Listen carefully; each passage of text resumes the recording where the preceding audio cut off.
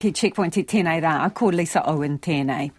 Claims billionaire property buyers are already window shopping for the best in New Zealand real estate in response to National's plan to let more foreign buyers back into the market. If it's in government, National will let offshore investors buy property over $2 million with a 15% tax on the purchase price to fund its so-called back pocket boost. It estimates the new tax will bring in close to $3 billion over 4 years. But Labor says agreements with various countries mean 60% of buyers or more could be exempt from paying the premium.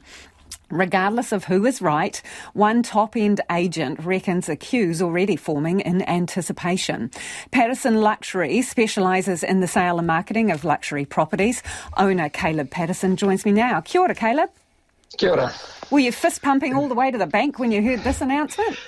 Yeah, well, look, the announcement actually was a shock to me. I got a call from a billionaire from America that had it on their watch list to be notified if this legislation or any commentary on it would change. So I was actually driving in my car and got a call from them. So that's how I found out. So what level of interest have you had? So far I've received over about 20 calls from international buyers, and predominantly a lot of them have been over that $10 million price range that they're searching in at the moment. And from what parts of the world? Europe, America and Asia have been the predominant main ones that I've been fielding at the moment. And what parts of Asia specifically? China, right. Because obviously this is the sticking point. There's a difference in the parties. They, have contradicting opinions on whether this tax will be able to be charged to buyers from China. So what percentage do you think Chinese buyers would make up of those interested? I'm sitting around at general inquiry from that market around 40%. Right, okay. And what makes us attractive? What are they looking for? I think leading up to the previous freeze on that foreign investment, it was the lifestyle that New Zealand offered. I feel a lot of the market that will appeal to New Zealand is that $2 to $5 million price point range, and those are the ones that are more moving for the family and the lifestyle, opposed to your $10 million plus, where it's just more the holiday homes and things like that. So does this have the potential to pour some petrol on property prices in that market, in the 2 million, 3 million, where there are potentially local buyers competing, if this were to happen? I feel it could definitely add some interest within that marketplace, definitely. I think the big thing to be mindful of as well is that this is early days with the legislation or the announcement. So one of the other things to take into consideration is, if that foreign investment came into that development space, it could also stimulate construction costs and investment, and also opening up a lot more affordable houses for the rest of New Zealand. So when you say you have people who are interested at the very high end of the price range, how many houses would you be selling in a year that are worth over 10 million? Just a small handful, and this is something that we will believe to actually increase if this is to come into an effect.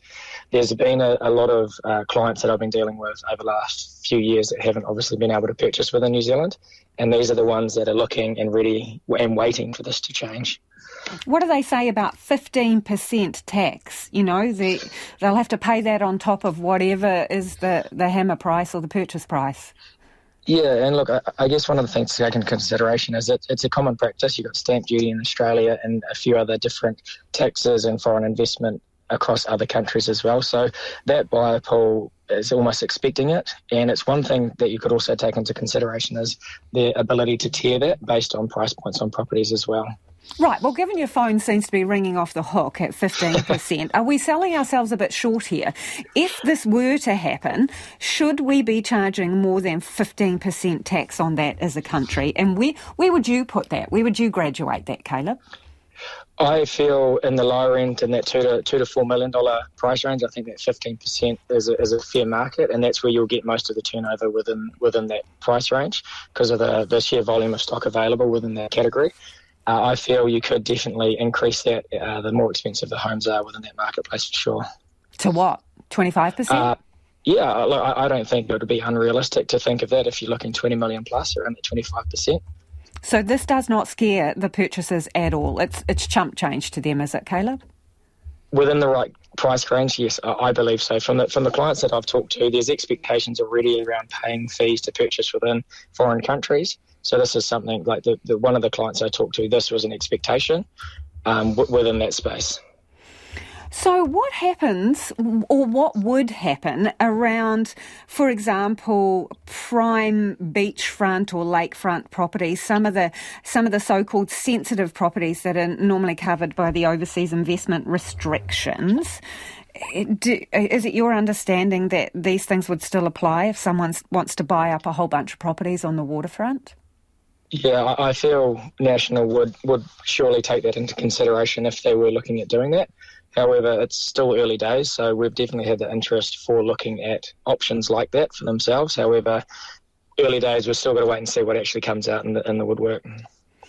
In your view, and I mean, you've got a vested interest, right? You've got skin in the game. If this comes in, it's good for you. It's more money in your back pocket. But do you see more advantage to the New Zealand economy than disadvantage?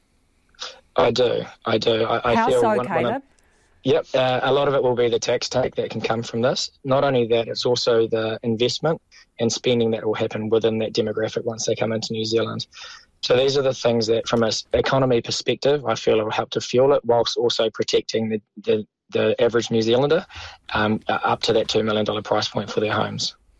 Hey, I'm just very curious, before you go, I know this is not policy yet and it depends on the outcome of the election, but what generally is the conversion rate? If you get 20 calls, from people, you're probably weeding out a few tyre kickers. How many would end up being actual purchases, do you think?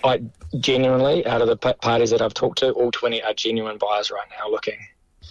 Appreciate your time, Caleb. Thank you for joining us. That is Caleb Patterson, who's from Patterson Luxury, which specialises in very expensive properties.